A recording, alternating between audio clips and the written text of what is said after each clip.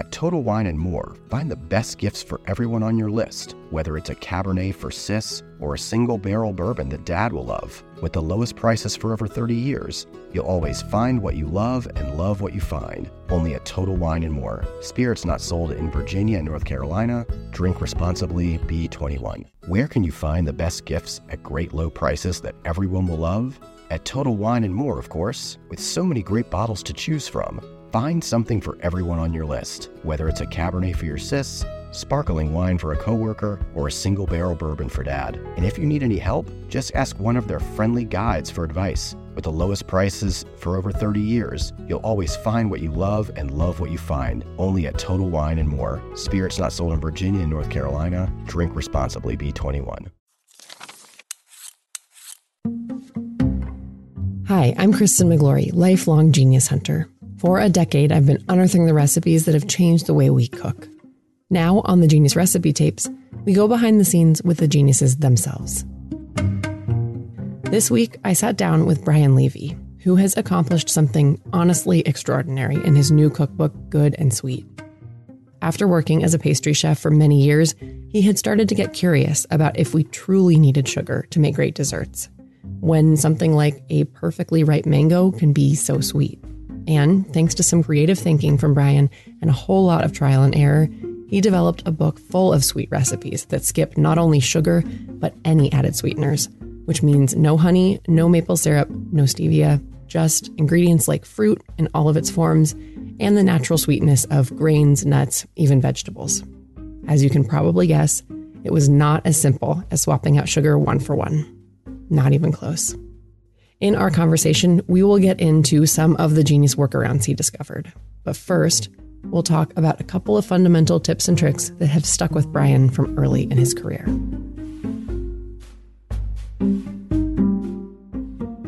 I mean, this is just a basic, home kitchen, professional kitchen, anything. Like, when supplies are getting low, put them on a list. Put them on a shopping list. That's something that I used to not do at home for so long. And then I feel like it was more like in COVID when grocery shopping became so much more rare and important in that it was like our only source of food because we weren't going out. I just got into the practice of whenever anything's running low, just putting it on the shopping list. Mm-hmm. You definitely won't remember later. Yeah, no matter how much guaranteed I at least think I'm going to, I won't. What else? There has to be something more fun.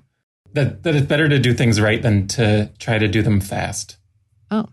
I think a lot of people at least in a professional kitchen, probably in a home kitchen, have the impulse to whip things out quickly, especially in pastry related things, I think. Like where you're trying to roll things out neatly or cut things precisely.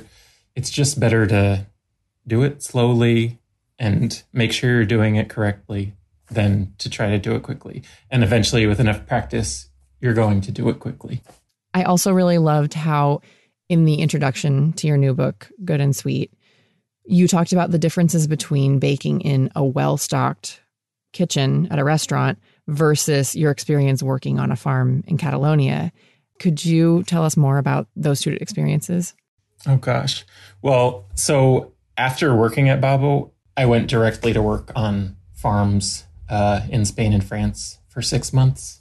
Do you know woofing? It's like WWOOF. And what does that stand for again? Worldwide Opportunities on Organic Farms. And you join various geographic groups of woof. Basically, you get a listing for people that are willing to give you room and board in exchange for working on their farms. And the farms are varying levels of farminess. And so the second farm I went to in Spain, outside of Barcelona, I only found out when I got there that they grew some Swiss chard, but that was it. Everything else we were going to be eating was from the grocery store dumpster. So I'm sure I was a little horrified at first, but it actually became a really fun challenge. And my job basically was to make breakfast, lunch, and dinner every day. And doing that with these very limited dumpster dived resources. Like when we had lots of apples, I made an apple tart that one of the friends of the owner of this place actually like came and bought one of these garbage apple tarts for his New Year's party. Anyway, obviously that's very different from being in like a Michelin starred kitchen where you have like access to anything and everything, which that's also a nice experience. So do you feel like both of those things sort of combined in the work that you continue to do? Yeah, because I guess the scarcity thing of the farm work, I like working within fixed parameters or with limits. I think it's kind of freeing for coming up with new things. Like when I was doing this book, there's obviously a big limitation I put on myself that opened up a whole new world of exploration of ingredients and techniques. What was it that made you want to take on the huge challenge of creating a whole book without sugar, honey, any type of added sweetener in a baking book? Well, I just thought it must be possible, and I found that it didn't seem to exist. So the must be possible thing came from just tasting a really sweet mango and thinking, this is so sweet and delicious. Like, surely I can make a dessert out of it without having to add sugar or honey or whatever. Like, why can't I just harness the sweetness that's in this mango? Because of the texture of mango, probably the first thing I thought of was making a custard. So I just based on a like simple creme brulee minus the brulee part. I adapted it using mango as the only thing sweetening it. And none of it is as simple as like replacing the sugar with a mango. It's not like that. Like I like cooked it down and cooked the whole cream and mango mixture down a bit to like condense it. Anyway, it turned out well. It was delicious. And I wanted to try out more recipes like that. And I actually looked for some like existing ones, and I really just didn't find any. I was kind of shocked because like, I don't know how many ideas haven't already been done. And I'm sure someone somewhere has done this, but I couldn't find any evidence of it. The closest thing that I could find was like a couple books from the maybe late 70s or 80s that were sweet things that were sweetened with fruit juice and concentrated fruit juice. And that wasn't at all what I wanted to do. I wanted fruits and other ingredients in as close to their like complete form to make their way into dessert dishes. So I started looking at like after the custard, I tried cakes. I think I read in Alice Medritt's Flavor Flowers that I think she started testing Genoise cakes with all her different flours to see how they would work. So I know I tried that and it didn't go very well because Genoise really depends on like the structure that that sugar provides and like how it helps the eggs keep their aerated structure. And so it really didn't go well. And when I kind of like discovered freeze-dried fruit, I thought, oh, maybe this is my answer. Like, because once I make it into a powder, it'll just be like, you know, a powder that's as easy to use as sugar, right? And of course it wasn't. Like, I think that's where I tried all the Genoise cakes, and they just turned into these like gummy, gross messes. And so in all these freeze-dried fruits that I was pulverizing, they have a lot of fiber in them, which obviously is not in sugar. And so that fiber was sucking up all the moisture from the other ingredients and just making these big gloppy masses that you wouldn't want to serve as a cake. But one thing I learned that was like a big kind of turning point during the process of testing these recipes was when I figured out that if I coated the pulverized freeze-dried fruit in fat, before incorporating it into a recipe, then it prevented that sucking up of all the moisture. So it could act more like a flour or a sugar within the recipe. And that's something I took from Rose Levy-Berenbaum, no relation, who does the reverse creaming method for making cakes. She coats the dry ingredients in butter before adding the wet ingredients, which is the reverse of how most people make or made cakes before her.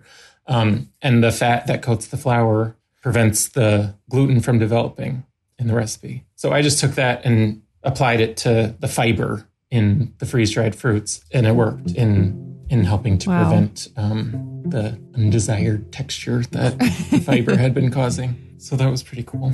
That's amazing. Hey, it's Kristen. We'll be right back.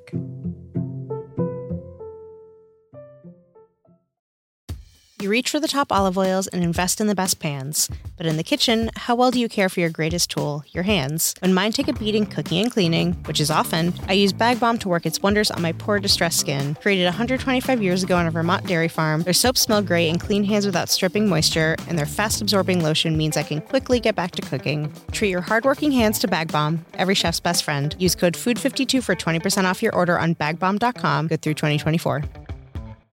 You reach for the top olive oils and invest in the best pans. But in the kitchen, how well do you care for your greatest tool, your hands? When mine take a beating cooking and cleaning, which is often, I use Bag Balm to work its wonders on my poor, distressed skin. Created 125 years ago on a Vermont dairy farm, their soaps smell great and clean hands without stripping moisture, and their fast-absorbing lotion means I can quickly get back to cooking. Treat your hardworking hands to Bag Balm, every chef's best friend. Use code FOOD52 for 20% off your order on bagbalm.com, good through 2024.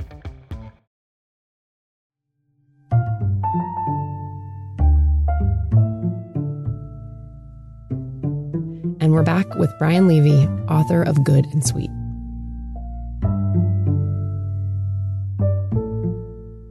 The recipe development process must have been long and grueling for this book because you were doing such uncharted things. Are there any examples of like really big wins that you were so proud of after struggling to get something right, or really big failures that you just had to kind of like walk away from eventually? An early success was so this is how long I've been working on this. My nephew just turned 7, and I made a cake for his first birthday. Mm-hmm. Wow.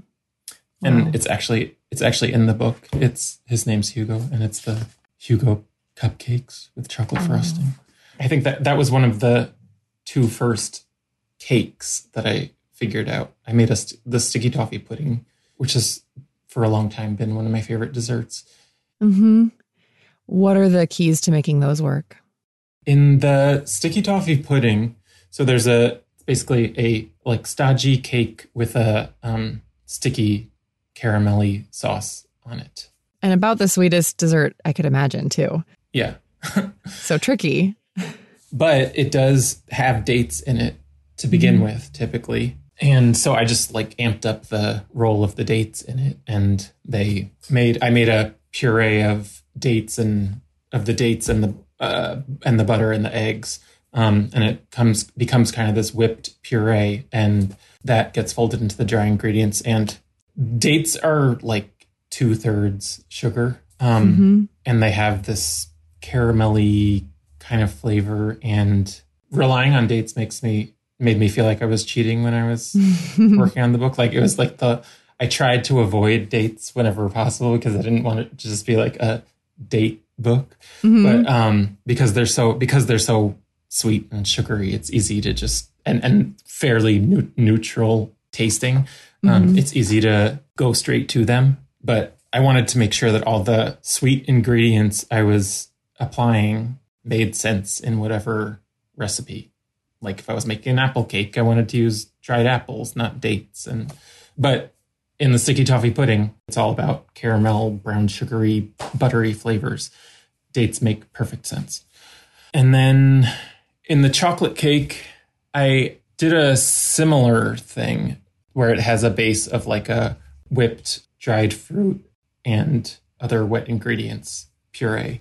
And in that, I used prunes and dates. And that ended up having a really nice, I use prunes a lot with chocolate because I think it's a really good complement. And in this particular cake, it's definitely a chocolate cake, but it has kind of hints of, have you ever had a Cadbury's fruit and nut bar? Mm-hmm. This cake kind of gives me that feeling. Sort of like taking the best part of trail mix and expanding it. You know, like in a trail mix that has nut and fruits and you're always hunting for the chocolate chips, just like Yeah, exactly. drawing that out a little more. Yeah. And then to have little kids like this stuff and, just think of it as cake and not like healthy cake or Brian's weird cake. Like when my friend was here last summer, I made those cupcakes.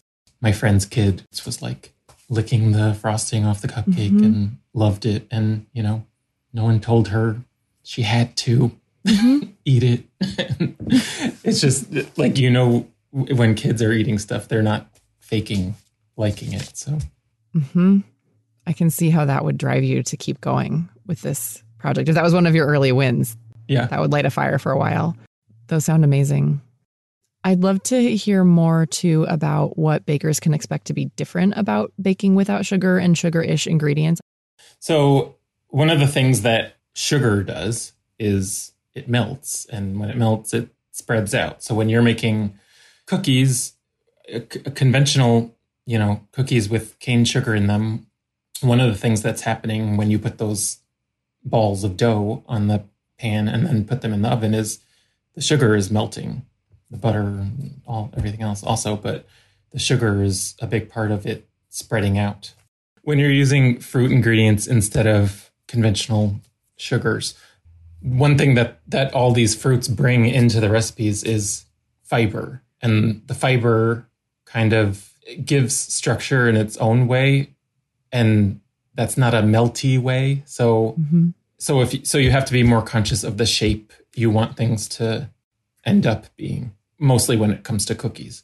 In wetter batters like cakes and muffins and things, it all works itself out. But with drier dough like cookie dough, you have to give it more of its final shape because it's just not going to spread out the way it would if it had melting cane sugar in it.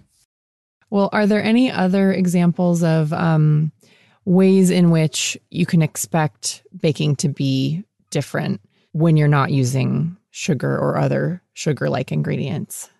You're going to think of things in a more deconstructed way.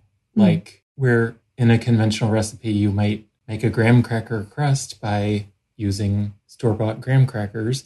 Instead, I had to think of a way that would give you that same texture and flavor without the graham crackers that already have sugar in them. So I used a combination of breadcrumbs and date powder, which is also called date sugar, but I think it's a misnomer because it's whole dates that are dried and ground up. So I think it's just more marketable to call it date sugar because people like the sound of sugar, but it is date powder.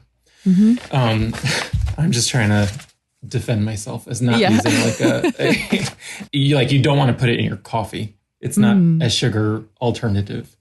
The breadcrumbs in place of graham crackers, I use that technique in the key lime tart and a cheesecake. I thought that was pretty exciting when I figured it out. There are other ingredients that I had never used before and some I had never even heard of before. I didn't know dried white mulberries at all. They're just a delicious thing to eat on their own, like as a snack, but they're also a pretty close relative of figs. And when you have that in mind, you can kind of taste the figginess of them.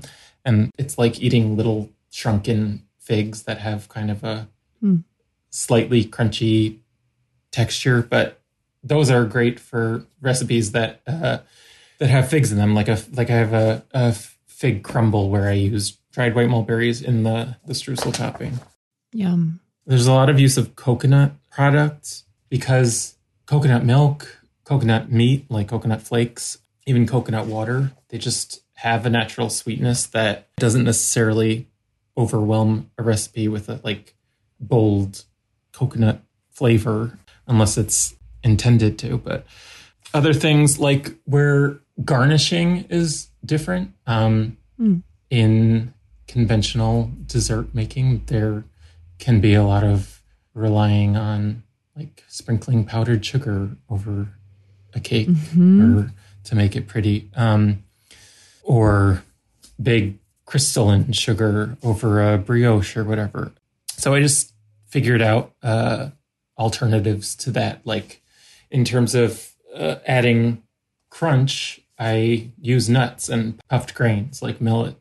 And then for more of like an aesthetic thing, I use bee pollen or non-fat dry milk powder or coconut flour or a combination of those things.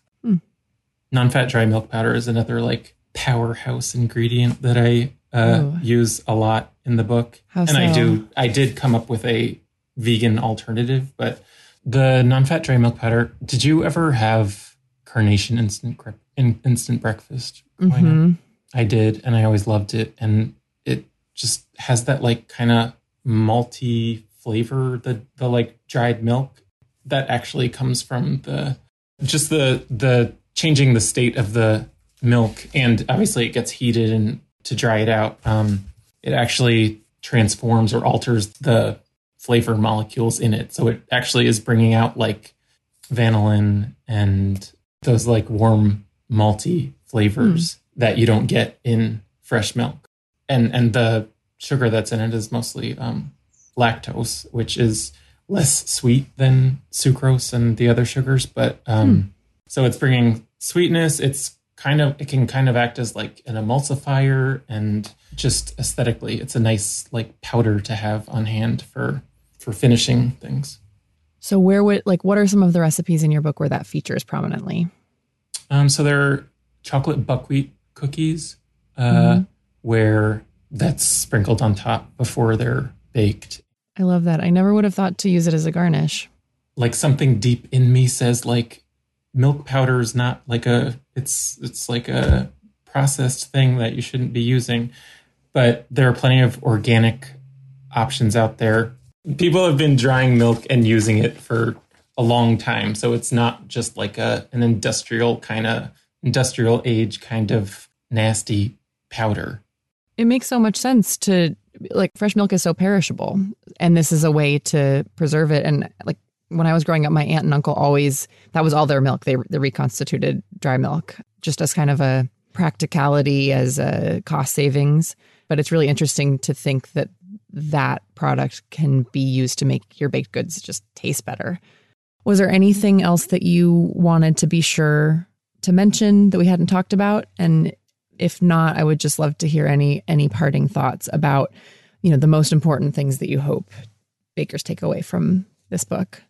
I wanted to be clear that there's no, like, I didn't come up with a like sugar alternative and just swap it in for sugar for all in a bunch of recipes. Like each recipe I had to approach as a new experiment, and the ingredients that sweeten it are ingredients that complement the flavors that are in it and make sense as part of the recipe. So there's no one size fits all sweetener that I use. Thanks for listening, and my thanks to Brian Levy for sitting with me for this episode. Be sure to check out his cookbook, Good and Sweet, A New Way to Bake with Naturally Sweet Ingredients, which is officially out July 26th. This week's episode was put together by me, Kristen McGlory, executive producer Harry Sultan, with post-production by Crutchphrase Studios. If you have a favorite recipe with dates or milk powder or other secret superstars of the baking world, I would love to hear about it at genius@food52.com or by tagging me on Instagram @McGlorious. And if you like the Genius Recipe Tapes podcast, the very best thing that you can do to support us and to help other people find our show is to take a moment to leave us a 5-star rating and a review. Or just send this episode to someone who would appreciate the magic that can come from fruit and nothing but the fruit. Thanks so much. Talk to you soon.